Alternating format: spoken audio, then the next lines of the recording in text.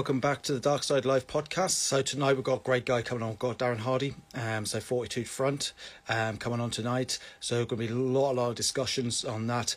There's a lot to really cover within the hour. But like I say, though, really what we're going to do is we're going to cover as much as we can with Darren tonight. I'm going to get a lot more guests back on as well. Obviously, we're in the process trying to keep it as diverse as possible. That's what I'm hoping with the podcast. So I want as many different guests as possible coming on there. So let's just see that Darren's just jumped on and just going to get this straight in there.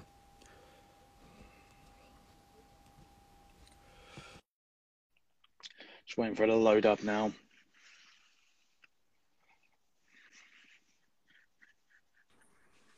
Hello, buddy. Right. How you doing?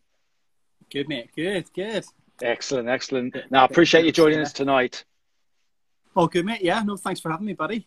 No problem at all. So like I said to you early on, it's very, very free flowing. Always like to keep podcasts as free flowing as possible, because it puts some people just totally under pressure half the time, I find, if you've got this like structured there. There is some structure to it, I can say. But really, like I said to you earlier on, just jump straight into it, so give everybody a bit of a backstory for yourself there. So basically I'm from Northern Ireland originally, and I joined the Royal Engineers in 2003, and then I posted all over, did a couple of tours of Iraq and Northern Ireland, and then I commissioned actually from a physical training instructor. I didn't know down to PT Corps or commission, and I took the commission route. And I commissioned for my sins, in a way, into the Royal Army Medical Corps. Yeah. Great corps, great guys. But I think some of the officers in it, which obviously I was, give some of it a bad name. But it's good. We had an incident in Canada in 2015 that brought me back to an incident in 2006 in Iraq, actually, with a helicopter shot down out there. Which led to me, unfortunately, having PTSD from it. And it wasn't till probably around 2015 I came back from Batis, and everything was changing for me. I was becoming a different man, in essence. And it was at a kid's birthday party, actually. So it's before I had kids, that someone picked it up, me being a bit different in the room, not myself, and said to my now wife, and then she says, look, maybe go and get this sorted, and I did. I sought out through the military, and then subsequently, since being discharged in 2017, I've been under the care of Help for Heroes, so which has been fantastic for me. They've chucked me that lifeline I needed. And mate, and then it just sort of, everything that I do now is expanded from there. 2018, I was at a very, very low point. I struggled to bond with my daughters really bad. Became a bit of no emotion, in essence, and showed nothing. And I thought about ending it. And obviously, I grew up without a father until I was adopted at 12, and I didn't want that for my own kids. Mate, I decided to get a grip myself, in essence, and change to what you see now, to know this, getting up early, getting after it, and setting these challenges and helping others. You think that was like a driving force from going to that experience of going right to that edge, almost that edge of an abyss there? Do you think it was like kind of like it was a make or break time, wasn't it? Where you thought, right, I'm going to have to do something here. And also you had, like, obviously, like you said, with your daughters there, it was like almost like, do you think that was almost like the final driving force of thinking, right, things have definitely got to change now? Yeah, 100%, mate. And I created a sort of a self-help model out of this, and it's called the ROAR model. And it's a bit cheesy, like you roar like a lion, but you know, it's that pride, and the R is the recognition. The first R, and until you recognize it, you can't do anything about it, I don't believe. And that's when I started to recognize it. It was this sort of rock bottom, if you want to call it. And then the O is, you know, so first of all, recognize, then you've got to own it. And then I took ownership of what it was. And because out there, I don't think really, there's loads of help available in that, but actually, ultimately, it's down to yourself to sort it. And then the A to act on it, and then the last R is revisit or results. You know, there's sort of a double R in there, and you can revisit at any point. And I constantly reevaluate and revisit where I want to drop in, and is it something else? Is it my physical? So my shoulder's been like a partial replacement as well, and is it that's annoying me? But mainly it's up here. But now, mate, I think I'm at a good place of saying PTSD is one of the better things that's happened. My missus would probably argue that, but it's glad to see I am having an effect on others in a positive way, which is what I want to achieve in essence on a much bigger scale. Exactly, because I know, like you said, it was kind of like two incidents that kind of like it wasn't as much like the first one. It was like the second one when it like triggered. And yeah. Do you think there was like, did you start seeing those like small noticeable differences in yourself of like different behavioural changes, or the way that you kind of like you think, oh, I'm getting more tired, or it was that those little differences there in yourself? Yeah, I mean, absolutely. So, I mean, I was a captain at this point, an ops officer, so quite a senior captain, ready to pick up major, obviously, and I wasn't setting up moral compass that you probably should have as an army officer. You know, I was wanting to fight all the time. I was withdrawn. I was very withdrawn. Yeah. My temper went from 0 to hero. You know, I found myself like almost actively looking for something, especially on the road. And you know, it's just then it wasn't safe. You know, we literally trying to drive people out of their cars, and I'm like, what's this all about? You know, this isn't me. But I felt great with that in a way. You know, I like that risk. Yeah. You know, I remember once getting out of the car and 4 blokes stepping out, and I thought, well, here we go. But I was just fully committed, and luckily, you know, nothing happens. But it was just that excitement almost that you get when you're back in tour, you know. Yeah, because I know me and Mark Hundy was saying that last night, and that's something that I've had a discussion with a lot of people, and it does seem to be something circling around that idea of the adrenaline rush, and it is almost that point of you can't replicate war, you can't replicate that time in service, and like I said, Mark, I said because I know he put a post out there, and I said I identified it straight away. It's almost like that. Like you're saying there, you're trying to go out there to try and replicate something, try and find something. And it's like, do you think that, like you said, with the car incident, for example, do you think it was trying to replicate something that happened like with those 2 instances? Do you think there was like more or less like, okay, and is your brain ticking over to a point to try and connect the dots together and try and replicate that situation, but in a different way? Yeah, I mean, it wouldn't be so much related into the incidents. I mean, the first incident was a Lynx helicopter shot down and we had to recover the bodies. And the second incident was in Canada, was when a soldier fell into the fire and we saved her, and she nearly died in our arms in essence. And the trigger point was the smell of burning flesh that brought me back. But especially the incident in Iraq, when you're doing your job, and, you know, I mean, I remember just pulling up and straight RPG and income, and, you know, we had lots for it, and it's that excitement. But I mean, looking back, it was a bit of a laugh almost. You know, oh, that was close, you know, and a bit of crack, you know, especially when motors not coming in, and it's that initial one. You're like, oh, bloody hell, and then after that, it's a bit of fun almost. But I think that's nervousness in it, in the military side of stuff. We take the piss out of each other for nerves to calm it, and I think that's all about the camaraderie, isn't it? So I wouldn't say it was actively linking back, but the adrenaline rush when you're faced with a few blokes at a car versus the adrenaline rush, you know, it is quite similar. But again, I've realised, you know, I'm a dad now, and I can't go out there and fight at weekends, you know, and that's why I've turned to this, taking on these mega hard challenges and setting my stuff and seeing how far I can push my body and mind. Until one of them breaks, and now I guarantee it'll be my body before my mind it'll break. Definitely. The Yukon at the Arctic at the start of the year, you know, it was on your own out there. Wolves, they used to take the piss out of me out there, you know. I was like, what about these wolves and what about these moose? And they're like, yeah, they'll leave you alone. I'm like, they are massive. They hunt bears, you know, they're huge. and I'm just a little 95 kilogram bloke, you know, it'll smash me. But that adrenaline fear and knowing they're around you when you stop is amazing, you know? Yeah, it's that feeling, isn't it? Like you said, though, do you think you're always trying to you're using that as part of it, but it was like almost to try and prove something to yourself that you can do this, and also like, and then it's driven by that adrenaline. I think so, and I mean, most people say go and jump out of a plane, but it's safe. Yeah. You know it's safe. You get that. Bobsleigh, what I found quite a bit of adrenaline because the injury risk was very high, and it was quite good. But what I'm doing now is really ticking that box. Yeah. And I'm trying to almost replicate of the military side of me and giving back as the charity work and stuff. So I just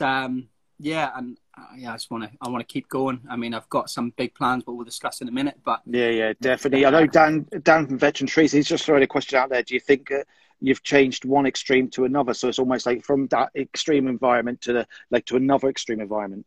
Yeah, I think so, Dan. And I mean, we've had a couple of conversations before, and in a way of, I feel I have to, and almost, and I'm trying to make myself this bloke that people think, oh my God, he's nuts, but in an inspirational way, and that's why I try and put like a stoic mindset behind it. So yes, it's gone to an extreme, and I think I'll keep going to the next extreme with what's upcoming. I almost want to defy science in a way. When someone tells me, when I swam across the Solent there recently, when someone says you're going to die, the currents, I'm like, yes, bring it on. It's fine. It's like tempting fate, isn't it? You want to do something that challenges you mentally, physically, but it's almost like that risk factor has to be there. Or why are you actually doing it? It's almost, you've got to have that element of risk there anyway. And it's almost like, can I beat this? Can I do this? Because I know, like, obviously I followed you from that time you done, like, obviously that you've done the big like hike first, the big jump down there first, straight onto this obviously the Solent, and then it was like kind of, and it was funny the other day when you done the picture, and it was like this massive curve, and it was like just this aircraft carrier there. Yeah, and it was like, it's just mega that. Yeah, I mean, I thought I was going in a straight line, but no, because that only should have been about 3.5K cross and end up 4 miles. Yeah. So it was, and God knows why there's a circle in there, but yeah. But yeah, that was pretty. It was pretty.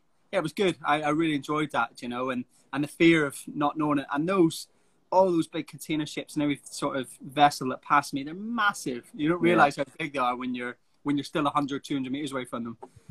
Yeah, definitely. Because I know obviously we're living down that way, like when I was at Gosport and that, and like you get the Gosport ferry and you think you're just like going along on this little ferry, and then the next thing you know, you see these massive aircraft carriers in dock and that, and you're like, because obviously that was on Ark Royal as well, and I know where you're coming from. There's a ship that size, and you're like, wow, and then especially now.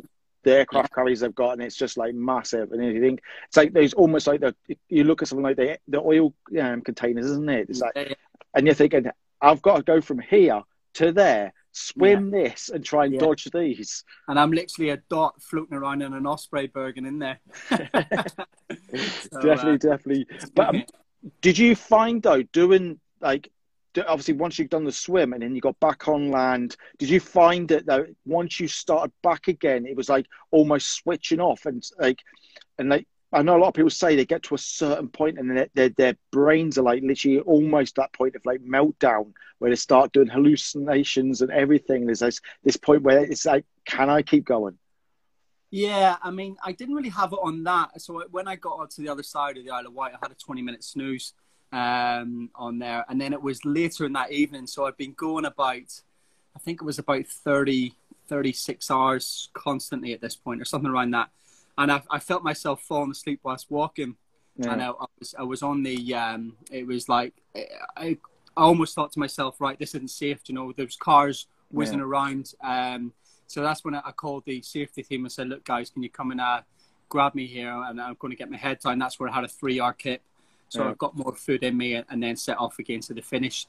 The hallucination side of it was more in the Arctic. I was walking along and I thought I'd seen a manatee, that sea-like animal, in the middle of the Yukon Arctic. I was like, God, I'm sure they shouldn't be out here. I'm sure they're in the sea. And I was walking along, and then I started to have a conversation with this thing that I thought was a manatee. And I was saying to it, like, all right, mate, it's okay. We'll get you back to the water. And I'm thinking, how am I going to get this thing back to the water? And it was looking at me. Do you know when you look at a dog and it sort of turns its head and looks at you? It was doing that to me. And then I got right up next to it, and it just was a log with a bit of snow on top. So I was like, yeah, having this conversation with a log. But that hallucination, I mean, people pay a lot of money for stuff like that, don't they? Just Exactly. get to the Arctic or keep walking for about 40 hours, it'll happen. Exactly. I think that's what it is. The mind does play tricks on you. You kind of think, it's like, even though you're the master of your own mind, it's like it will get to a point where it will start shutting down a bit and start taking over. And you just suddenly think, you're seeing things that are just like, am I really seeing this? Yeah, and I think nearly every military personnel has had that in an exercise where they've not slept for days. And I've had it before in Thetford Troon there, where I was in a like stage 4 trench, and we were digging for days, and I thought I seen a herd of elephants coming in. I was thinking they're just going to trample through us and we're going to die. But no, it was just the bushes. It's just, how does it do that? It's crazy. And that's with what I'm doing now, is there's more and more in there to be unlocked, and just got to keep plying through and just keep pushing yourself. And I'm writing the book at the minute, and I'm trying to put these little messages in the book at the end of each chapter of what the reader can take away and do, rather than just an autobiography. Yeah, because sometimes that's what you need, isn't it? It's almost, it's great to have that autobiography style to it, but it's to put those little pieces in where this is what I learned from it. And then hopefully, like, other people can read that and then think, yeah, I can relate to this, I can relate to that. 100%. And the very end of the book, after it's finished, all the annexes, if you want to call it, is all my interviews that I've had for these events that's happened throughout the year that have been in Pathfinder magazine and stuff. Yeah. And so it talks all around the mindset of stuff and what actually is going on in here that people don't normally see. Yeah, definitely. Because I know that's something that I'm very much interested in, the whole mindset. How does the mind work? Because really it's this massive machine in there, just keep whirring away. And then you kind of think, you've got to try and understand it. But it's like kind of, right, it's a driving force, but it's almost like being, right, okay, I've got task A to do, task B, task C. And it keeps like chipping away at these tasks. And yourself, you've got like a starting point. You've got an end point. Now I've got to get through that. And it's like, you know what you want, but it's how do you get there, isn't it? Exactly. Yeah. And with it's exactly it. And it's just one step at a time in a lot of cases, it's just, how do you get through there? And that old scenario of how do you eat an elephant, it's just a little bit at a time, isn't it? Yeah, definitely. And that's it. And what I try to do is I talk a lot about visualization, and I visualize finishing before starting. Months before starting. So the event in a couple of weeks from a paddleboard from east to west coast of Scotland, and then a 770k cycle followed by a marathon. I've already visualized running through that front gate of Help for Heroes and finishing, and Mark Elliott being there and saying, "Well done, Daz, you idiot," and seeing my wife and kids there, and I've already got that in my head. And it's just now the execution piece is almost the easiest piece. So you visualize and you get in the mindset, and then just go and execute it. Yeah, definitely. Because that's what I've always tried. When I do tasks, I always try and break it down into, I've always explained, it's like, why do I want to do something? What do I want to do? And then, and then how? It's like breaking that down to 3 sectors. Because once you've got 3 ticked off, almost those boxes ticked, you can kind of execute each one. So you've always got to have like that why. I think that's the most defining part. And I know, like you said, for yourself there, your why, and it kind of, you can then follow that through on each one. Then it's kind of like decide what you want to do, and then it's the big final one is how. And I think it's that breaking it down, isn't it? The small pieces. And I've always used that analogy. It's a bit like a bar of chocolate. You can't swallow that whole. You got to break into pieces. Yeah. It's exactly that, mate. And it's just how do you do it, and then just go and deliver. And relating back to a military point of view, as soon as you cross that line of departure, there's no turning back. You're fully committed, and just go and get it done. Unless something like catastrophic injury-wise, if something happens, then yes. But yeah. Because that's what I was going to say on that part of it, because obviously speaking to a lot of people who are obviously former military, and I always see it as being that it's not as much what you did in the military, but it's your mindset of how you apply it. And I think Yeah. that's one of the greatest assets that you get taught in the military, is this military mindset almost of knowing how to plan, how to prepare for, eventualities, what happens if something does go wrong. Like I was always told once, I mean, yes, I was obviously an air engineer, but like when I was speaking to a pilot once, he says, you could fly that because we got taught how to fly them essentially. He says, you could fly that helicopter. He says, but it's when it goes wrong, that's where we get trained. And that's the difference between, and you think it does make sense, but it's almost like applying something, isn't it? Applying that mindset. Absolutely, and it's similar to applying it on the outside of when you come out in the military into a civilian job. It's applying that mindset. I work in construction at the minute, and it's everyone runs around flapping a lot, and I'm just like, just chill out, just relax, just chill the fuck out, everyone, and it's what are you panicking for? What's the worst that's going to happen? No one's going to die. It's just exactly. just relax and take it as it comes. We will get there, and it's the flapping element of it that makes it. That's where things start to go tits up, isn't it? So yeah, because I think what it is with a lot of people, because if they've never operated under pressure, under that extreme pressures, and as soon as the pressure comes down on people, you see how they react, and you can automatically see, like yourself, you could put a group of veterans and a group of civilians together, and you can automatically see who the veterans are, because they then start taking charge, and and they kind of like, because we're all taught to how to react to situations. Absolutely, like, 100%. Though, so get the bruise on there. That's your job. Exactly, put the bruise on.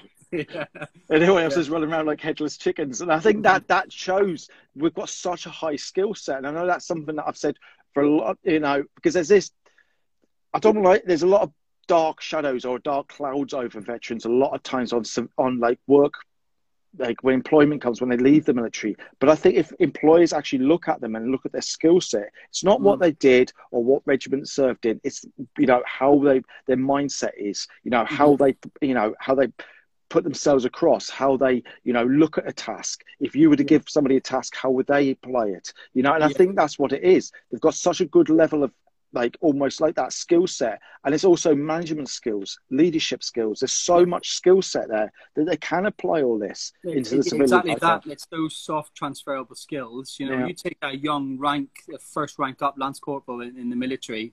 They're already operating at a project manager level in civilian street with the amount of responsibility they've got. And I did a talk last year at a summit about unlocking potential to about 50, I think it was 54 business owners and CEOs, and it was about why you should employ people like military, like me, and it went down quite well, it was good. Yeah, because I think what it is a lot of them kind of like, I've worked in the business sector, and I find that it's like a copy and paste mentality. Yeah. So, if there's like, say, and it's not as much, because I know we pull a lot of things from like people like, say, even Jocko Willink, even Joe Rogan's got one of those mindsets, but a lot of times it's they'll see a great quote or something on on something, and they'll just copy and paste it, and then as soon as somebody questions them, they're like, I don't know. Yeah, they kind of get lost because they've lived on this. Live by this, live by that. You can only, you can't get to the top, without climbing the stairs, and all these different quotes and things. But when you actually say to them, well, what's that mean? How would you do this? They kind of start flapping, and you can see it in them, the panic, because they've never been put in that situation. 100%. I mean, and it's funny you mentioned Jocko. Last May was out in Chicago with Jocko. Nice. I was part of the team facilitating on the muster. Yeah. So and when they broke it down into applying the leadership skills, there were 750 people there, and they broke it down into the teams. And I was getting amongst them and talking about the leadership. And we do it differently in the British compared to the American way. And but they were trying to work out what Jocko was just saying, how to put that into the scenario they were given. Yeah. And it didn't always work. Sometimes it required to think outside the box and everything like that. And and it was great. I loved it out there, and he's a lot of respect for him, and it was good. I presented them a cookery when I went out there, and they were like, "How did you get through customs?" And I was like, "It's all right, mate. It's Irish. I can get everything through anything." Exactly. Just like slip it through. It's fine. It's fine. Yeah, it's fine. Yeah. But that's the thing, though. These people out there, and I know a lot of people. They say, people like Jocko, David Goggins as well. Goggins is just a machine as well. When you look at these people, their mindset on them is just it's almost like on a savage level, isn't it? Yeah, I mean, and funny, when I was at that low level, and I read Goggins' book, and it was probably a turn point for me. And you know, he's got a few years on me, but I'll be a European version of him soon. That's my goal eventually. And I think with the right, I'm going the right way to get there. Just need that following up, and because he's on another level, you know. It's just, but I'll need to get him on my Solent swim, see how he gets on. Yeah, exactly. Just say, come on, well, I'll show you the way. Yeah. But I think that's what it is, though. We can learn so much from people, but it's not as much copying them. It's just taking their ideas and then like, or what.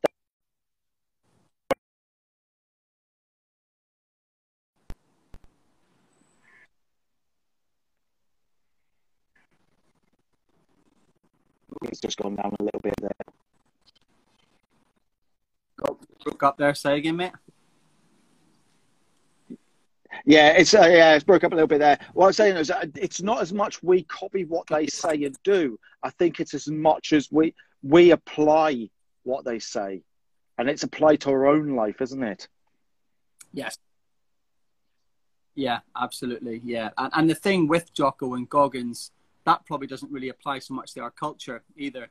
You know, I think there's when I was out there this year, they were supposed to be in UK doing a muster.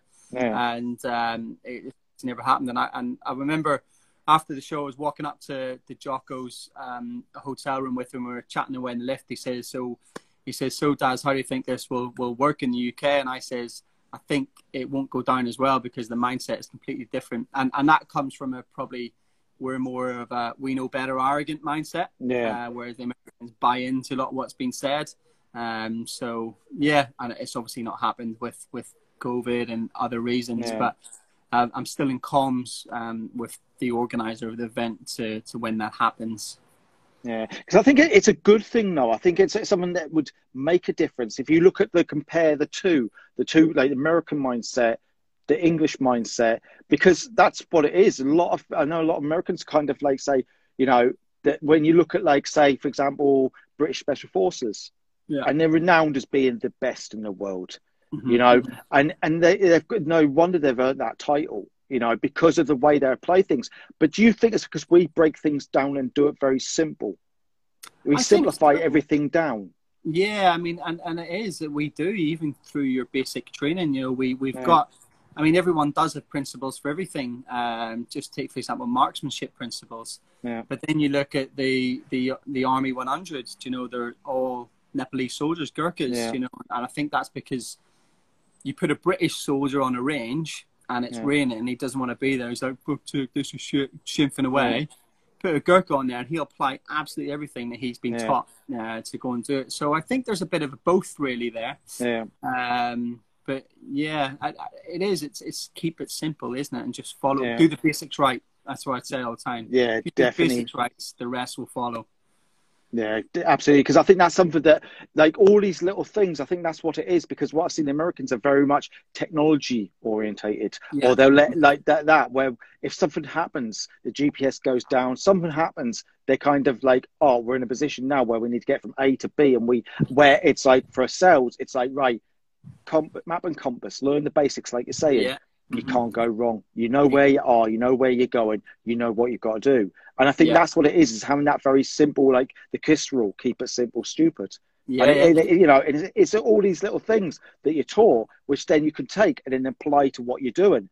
I mean, if there was like one challenge, and I know people would say Mount Everest, or, you know, is there a particular one that you thought, that's it? That would be a goal. Yeah, I mean, for me, you mean, yeah? Yeah. Yeah, so there's an island above Russia that's never been tracked. And there's a lot of reasons why it hasn't been tracked.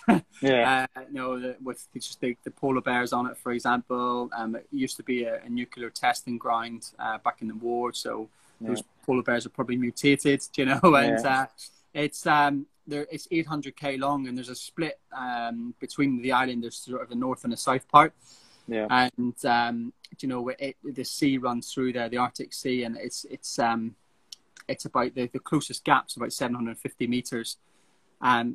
But due to that gap and with what you're doing, you'd have to do it in the winter time when the sea is frozen around it. So that's the goal, eventually to do that, is one goal. And then there's another one so in a few weeks, I've got this just shy of 1,000 Ks event. And then in October, I've something even bigger planned, really, really big. Never been done in the UK before. It's I'll be the first person in the world to do part of it. So I'll not announce it just yet. No. It's very soon it'll be out there, and I just can't wait. And it's going to push me to my absolute limits. You think what I've done over the past, couple of 100 miles. Then, I've got 700 miles coming up, and then this is total of 2,260 K. So it's going to be big. I've just had some good news today, a bit of sponsorship. Excellent. So it's going out there, and I'm going to be doing that in partnership with Osprey and stuff, and Rolling Homes, which is supplied in the camper van for it. So it's going to be big. So and depending on how that goes, maybe what next year there's something I can set my sight on that have never been done in the world before. So. Yeah, definitely, because I think that's what it is. You've got to start those. We could look at it as like start that small, isn't it, and then keep building it and building it and building it and building it. And I know, but that's what I love about your challenges as well, about everything that you're doing. It comes back to all the money that you've raised as well, because I know that was a particular area, and I think that's what it is, because you can do as many challenges as you want. And I think that's something I'd discussed with Lee as well. On Monday, we talked about him going from Bristol to Paris, and it's all about raising that money. And I think that's what it is. That's really the goal of it all, isn't it? Oh, absolutely. I mean, this year, the first few challenges, 5 or 6 at the start of the year, and I've cashed that in now, 8,123 quid to Great Ormond Street Hospital. So, and they tell you where the money's gone to and how it helps the children. And I'm just absolutely delighted with that. And going forward, these next 2 challenges is for Help for Heroes. So it's and that's the charity, to save my life, and I'm going to stick with those boys going forward. And it's I feel I've got so much to give with them back to them, for what they've given to me. So it's you do get a buzz, from it, and when I went to Great Ormond Street and seeing the little kids there, and but I'm not having any connection there apart from, well, nothing, no connection really. But I've got 2 young, a 3-year-old and another daughter coming too, so both girls. And if they were ever in that scenario, or anyone I ever knew, I would just want the best for them. And that money, that $8,000, is gone to save lives, and that's how far it's gone. And similarly with the Help for Heroes, the stuff that you can raise can, it pays for the services like mine with the hidden wounds to save a life, And that's what it's all about. And just might as well put my body through the mill while in the interim doing it. That's the bit that I think is we can do these challenges. You can put yourself through extreme challenges. You can do everything, push it to the limits. But at the end of the day, most would say, "Oh, well done, you've done this, you've done that." But it's that foundation of you're doing it for a purpose. You've got that purpose there, and it's driving you forward, raising money for very worthy causes there. But I think that's what it is. And I know obviously you've got a slightly famous person on board as well, haven't you? Yeah. So it's all good. It's getting there. We're getting there. Yeah, definitely. But that's what it is really, because obviously you don't want to chat about that part, because that's time to come as well. All the bigger adventures. Because I mean, when I think of you doing adventures, I kind of think, what's he going to be doing next? What's next? You kind of is he going to do this? Is it? It's a multitude of things, isn't it? Really. Yeah, and that's what I like to do, is mix it up and keep everyone guessing in a way. And this? The one in 3 weeks of doing the 1,000K job, and I've already thought of the next after the one after that. It's even bigger. And then I'm thinking, my wife is saying to me, what's next? You can't just keep going. I'm like, well, I can, and it's hard, raising sponsorship, and I put a lot of my own money into it, which is I'm trying to get away from and trying to get people to sponsor me, kits and equipment for it, because it's not just one thing. I'm not just hiking, you know, whereas Osprey, as an ambassador for them, they can supply me as much hiking kit as I need. Or Vango, an ambassador, I'm not just going camping on my own for days, you know. Again, I can get as many tents I need. It's the footwear, the socks, the clothing, the food. You know, it's all that stuff, the little piece that all adds up as well. And also what I enjoy with it is doing it in quick sort of turnaround. You know, the October Challenge, maybe people spend an average of a year training for this, whereas I've given myself 12 weeks to do 10 times what's on one person, 10 times more. So that's like a massive extreme. Once again, you're constantly putting yourself through those extremes. But like you said, keep pushing yourself, keep going that harder route, then it will, in a way, become easier because you're so used to the hard. You know, you've built that up, haven't you? And that's not just physically, that's mentally as well. Absolutely, and you know, it's exactly that. And you know, if someone said to me today, right, we're going to run 50 miles this evening, I'd be like, oh, all right, get my trainers on, you know. Whereas before, I come from a sprinting background. When I was in the army, I was army hurdler and 400 meters in Ireland, World Indoor Championships, 60-meter sprints. You know, I've come from that background. I was Army Sevens, you know, all quick, fast stuff, and now I'm completely switched fire to this ultra, you know, endurance. And again, just putting the ultra bit, you know, in a way of like 100K. What? Nah, let's just do 3. Let's do 1,000. You know. Yeah. And it's just going to keep getting bigger, hopefully, until something breaks. Yeah, exactly. Well, that's all you can do, I suppose. But the good thing is, though, the more you do this, and like I said, even on sponsorship, more companies will obviously get interested, see you do this. Because I know I know you've probably heard of it yourself. It was like when Charlie Borman and Ewan McGregor was going to do like the long way round. And it was actually, they went to KTM and they were like, oh, well, you know, we want these motorbikes. And I went, no, never do it. And it was actually BMW that stepped in and went, you know, and it's that simple little thing, little switch, and you know, and how things took off. But it's that, you know, when things do go wrong, but you know, these little, you know, things do go wrong in one way or another. But it's that adaptability, isn't it? It's always keeping your mind and thinking, right, okay, that's gone wrong, change the plan, try that one. You know, and I think it's having that adaptable mind, isn't it? Yeah, 100%. And it's also as well of I look back to the guys now in World Wars, you know, we've all Gucci kit now, whereas they had nothing. You know, this 770K cycle, if I don't get what I need through sponsorship, I'm doing it in a pair of running shorts, you know. I'm going to it'll hurt, but you've got to, it's just, I'm still going to be able to do it one way or another, you know, by stripping right back and doing it. And I also think as well with the injury side of stuff, you know, if you get it, and I talk about post-traumatic growth, you know, and you imagine you have a 10-pound note and you rip a 10-pound note, for example, you know, and it's not worth 2 fivers or it's not worth any less. You can still go to the shop and spend that as the same amount of worth as £10, and that's the human body. But it's been broken at one point. But to mend a 10-pound note, you put a bit of sellotape across, and that bond's even stronger than what it was before. So if that bond's stronger, it's now better. Or scar tissue, you know, it's stronger than what was there before. And that's what I try, especially when I do talks to kids at schools. That's how I put post-traumatic growth across to them. And it's that. And you just do that with the mind. As Goggins calls it, you know, build a callous mindset. Yeah, definitely. Just keep making it stronger and harder and better than what it was before by getting out that comfort zone. Because I don't believe you can't grow unless you get out your comfort zone. Exactly, because I know there's something I've been saying for a while now, and something I've been seeing, and I've been thinking, well, all we're doing is we've become so comfortable with the idea of becoming uncomfortable, but it's all with fixed ideas. So you kind of think, we've already been, that's already done, that's already happened.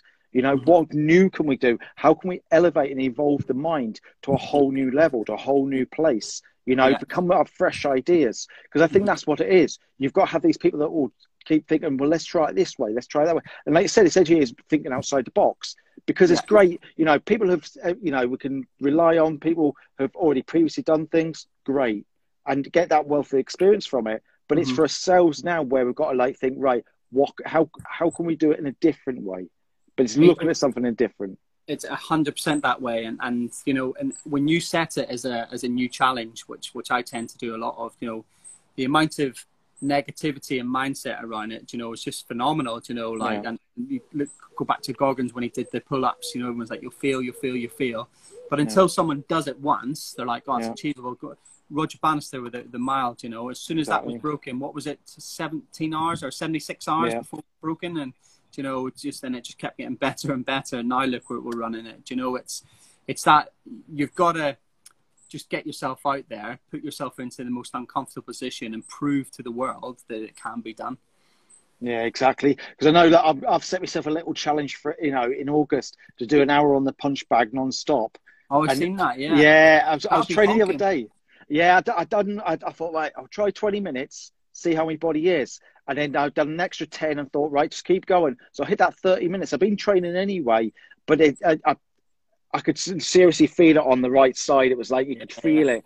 But you do have to get in this mindset of like, it's just forget the time that's there. Just go with that flow. And then what it'll do, you find, I found myself, you go in cycles.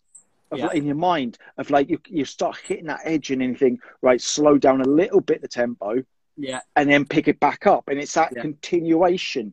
And I think that's what it is. It's that repetition, isn't it? And it's the 100%. Same as that. You know, get that flow, isn't it? 100%. And the way I say to everyone, because not everyone goes out and puts their body through something. The way I describe it to some people is when you do a long journey, like a 3-4 hour car journey, because 99% of people will be driving. Yeah. And then, you know, before you know it, you've gone 20, 30 miles. You're like, where have they gone? You know, because your mind's just taken over and gone into that autopilot, if you want to call it. And you're just doing this exactly like that, I think. Definitely. Because that's what something, and that's what it is it just goes to prove, can you do something? And it shows how they, like, essentially that, the human mind. Like for myself, like to go on, let's say, a punch bag, but my goal, I know my goal is to, you know, is to raise as much as I can for charities myself. But I'm kind of using that as my driving force. But I'm also thinking, just another minute, just keep going. And it's thinking, you know, and then something you think that's a big challenge in one way, that continuation. You know, and you think that's quite repetitive as well, and it gets heavy and it gets hard. But you've just got to keep that going, and same for yourself. What I'm preparing to do is minor in one way compared to you doing hundreds of miles, but it's still that same mindset, because you could do something from small to big, but the mindset never changes, does it? No, exactly, because it is that repetitiveness in it, and that's where the mind kicks in and says, right, sack it, you know, and then you've got to tell the mind, no, we're keeping going. Yeah. We're only getting started. Exactly. The first, your first hour, I'll be like, right, I've done another hour. Exactly. You know, might as well take a bit more punishment. 100%, and that just links back to the very start, isn't it? We just break it down into little bite-sized pieces. But I think that's how you can always look at something, because I like to look at things that way. I like to break things down very analytically, where, right, let's break it down to the smallest pieces. And even if it's one step and you think, right, I've got that bit sorted now, and it's a bit like, obviously, like, and I use a lot of analogies of way, even like Lego kits, you know, it's things I look at life as a big Lego kit. We're always just keep adding bits in. What happens when we get the wrong color block, for example? We've got to find another one to replace that with, but we're still building and building and building. And it's like that. It's building this big Lego kit. And I think that's what it is. With everything, you might have 10 ideas, but even if you don't succeed in all 10, but you only succeed in 2, you still succeeded.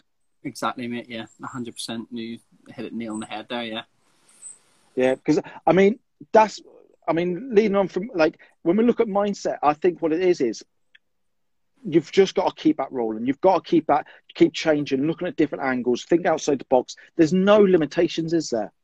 No, absolutely not. And it's saying just keep changing it, you know, up and you know, sometimes even like think to myself, all right, I'm going to go out for a 5K run today, whatever. And then I'll, just before it starts or during it, I'll change it. And that's just letting the mind know that I'm still, or the body know I'm still in control. And you know, it's that. And if you keep doing that more and more and more, you'll become comfortable being uncomfortable.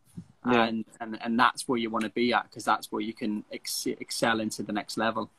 Yeah, because I think a lot of times I know myself, people always say, I would love to do this. You hear that famous phrase, I would love to do this, but I would do this, but they kind of always put these barriers in front. Do you think now more and more, like people like yourself, and there's a lot of other people out there who do extreme challenges or just challenges in total, do you think it's almost like leading by example there? Just to say to, you know, I know it's coming a lot more now where people are thinking, actually, I could do that. Yeah, absolutely. And that's probably one of my goals, to get other people to do little things like that. You know, they can't run a 5K. Well, yeah, you can, you know, and of course you can. And I mean, another thing I'd love to do is take a couple of people. I was supposed to do some stuff this year, but COVID's put it behind in the Black Mountains, where it was all set up to take 2 ex-cons up into the Black Mountains and really take them out of the comfort zone and get them to get their story across, but get them to sort of act on decision making and stuff. So it's showing, though, they grew up in London and never left the concrete jungle. So it's getting that, and similarly, it's doing that. So by me doing 1,000K, you know, it's you can easily then get up and do 5K, and it's that difference between a motivated and a driven mindset. You know, a motivated is like, oh yeah, that's a good idea, let's do that. But what if this happens? But I use the weather as an example, where a driven mindset is, I don't care if it's raining when I get up at 4 o'clock in the morning. I don't care what the weather's like, and that's what I think when my alarm goes off. It's set for 4:20, but I generally get up before it anyway. You know, my kit or something laid out. I don't care what the weather's like. There's nothing really that's going to stop me from doing my task that I've already set the night before. And that's where people have to be in, and stop being.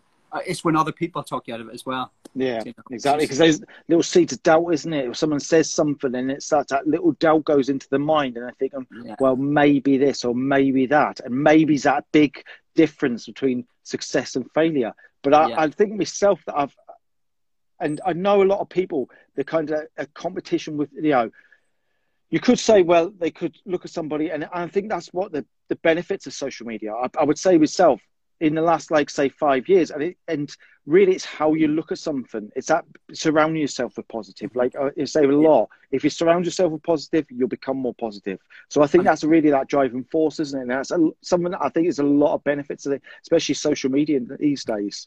Yeah, and if you disagree, you know, with people and they're being negative, just mag to grid, just get rid of them out of your life. You know, it's completely. I've cut my own brother out of my life. Just disagree with all his views. He's gone. It's got to be that harsh one to keep moving on. You know. Yeah, no, I agree with that. 100%. And surround yourself, like, you know, I see the stuff you've put on. It inspires me. You know. Veteran Trees, you know, the stuff he does with whatever he does, whatever. I just don't know. As I've said, I'd love to stop in and see it. It's unbelievable. And his inspiration. You know, Brian Woods, you know, where they keep attacking. He's just excelling.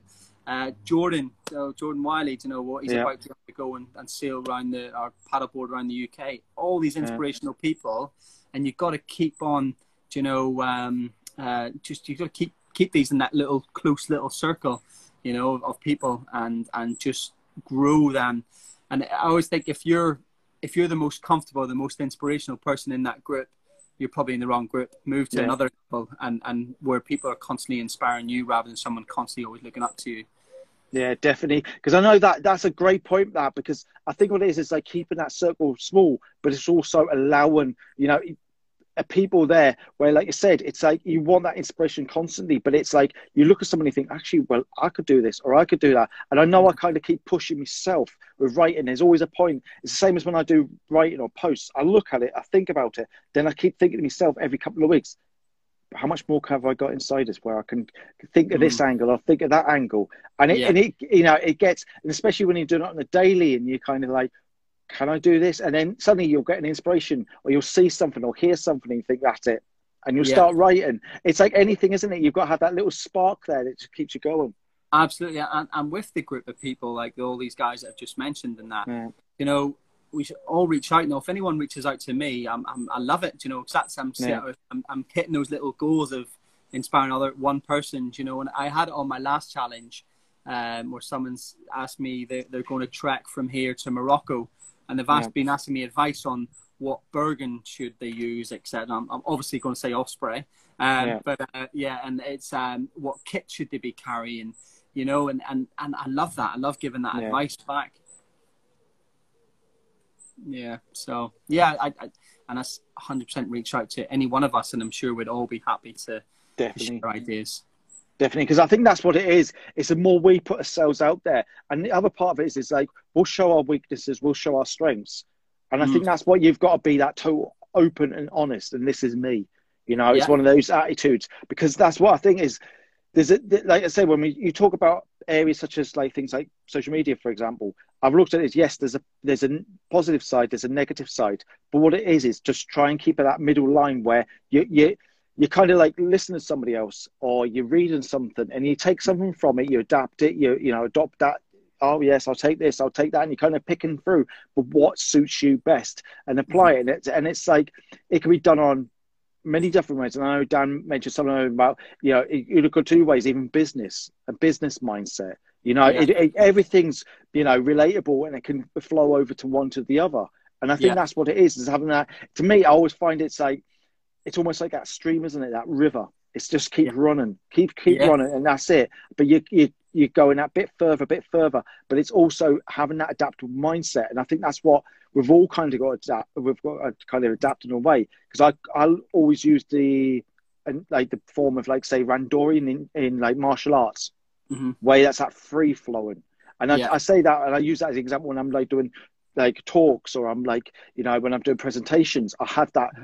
All I have in my head is me doing a martial art, having this free flowing, and that's what it is, the way I do it. Because to me, you've got to have that, or you'll just hit that log jam every time. 100%. And going back to sort of river analogy, it just sparked something in my head, actually. Quite like that. And I'm gonna, the river's transparent, obviously, you see right through it, obviously. And then if it comes to a corner, in essence, you know, it'll eventually go straight through the obstacle. So it's in, you know, rather than it will meander around and find another way around, but eventually it will go straight through. And that's what, again, when I say to people about when people put doubts and etc. and negativity, just get ready and go straight through. You know, one of the things that I'll be doing probably at the start of next year is I'm going to march on a Barron for 100k up in the Highlands, and whatever's in my way, I'm going straight over it, you know, and straight through it. If that's a water feature, if it's a mountain, if it's ice, whatever, I'm going straight through it. And that's the outcome of that. The little mini documentary be made from it is like, whatever's the ways in your life, just go straight through it. Yeah, because it's a great analogy in a way, because I think that's what it is people tend to, in like looking at it that way, like the river or whatever you're traveling through, like you're saying. But it's once these obstacles come around, that's when people stop and then think, where do we go next? And it's about teaching themselves how to adapt, how to overcome, how to, you know, find a way around, look for a new angle, think outside the box. You know, and I think that's what it is. Do you think as well, people have become less thinkers in a way? Yeah, you know, we've got everything that does it for us, don't we? With all the technology, we've got what we're talking on now, all does it for us, you know? Even like spelling, how crap have you become at spelling because of predictive text? You know, so yeah, I think you're definitely right. Because I even tried to use a pen and paper the other day, and I was like, "What's happened? What has happened?" I'm so used to being on keyboards. So I think, what's this thing? A pen, you know? Absolutely, and it runs out and all sorts. I think you're absolutely right there. Yeah, but I think that's the biggest change I've seen in the last 20, 30 years is how technology's come in. It's great. It's a tool.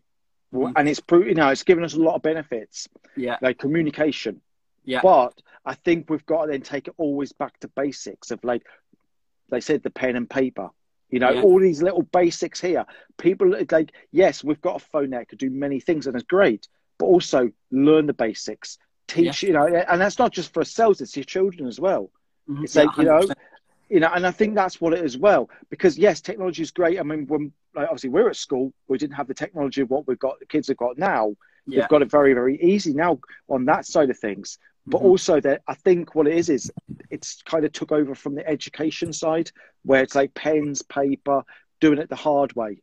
You know, and I think that's the way it needs to be done.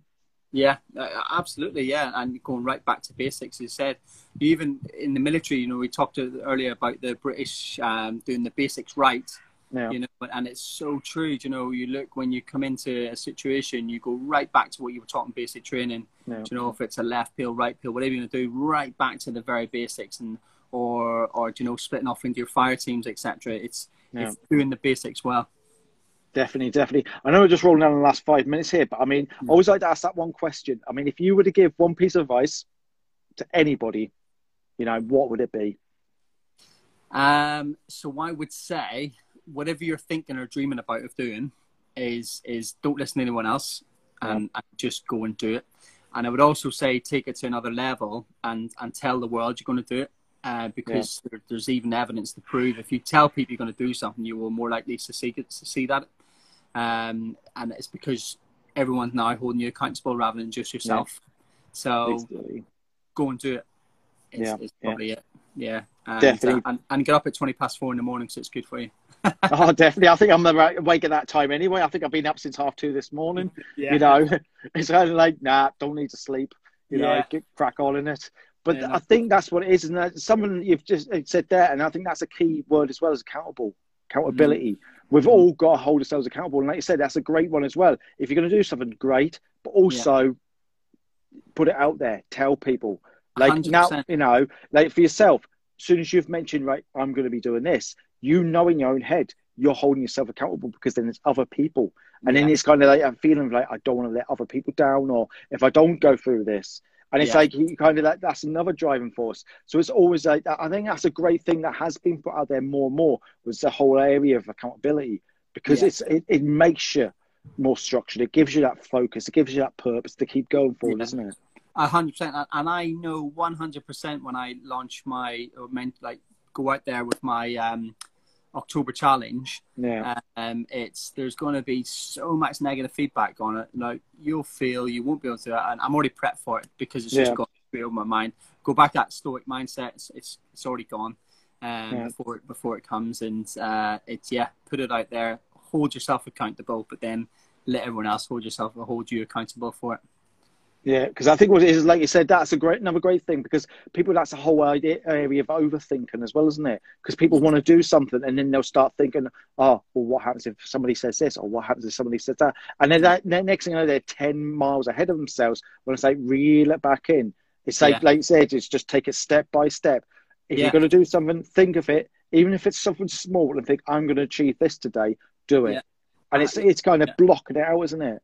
Yeah, and you know, all these people that give that negativity in it, you know, it's a lot of the times because they're jealous as well. Yeah. You know, I find that, you know, because they're not out there doing it. They're not putting themselves out there, you know, and it's there's so many other reasons, but forget about what the world thinks and just go and do it, you know. Yeah, absolutely. Because I think that's that great speech by Arnold Schwarzenegger when he says that, just, you know, don't listen to the naysayers. And you think, you know, if he had listened to all these negative people all these years ago, he wouldn't be the person he is today. And I think that's what creates someone who's inspirational, because you know you're going against so many, but it's like you're going against yourself as well to prove a point to yourself more than anything. 100%. Yeah, just avoid what they're saying and move on. You know, I wouldn't have done half the stuff I've done this year if I'd listened to people, you know. Yeah, definitely. Either it's not safe, or you're going to injure yourself, or you might die. Well, so what? You know? Exactly. It's.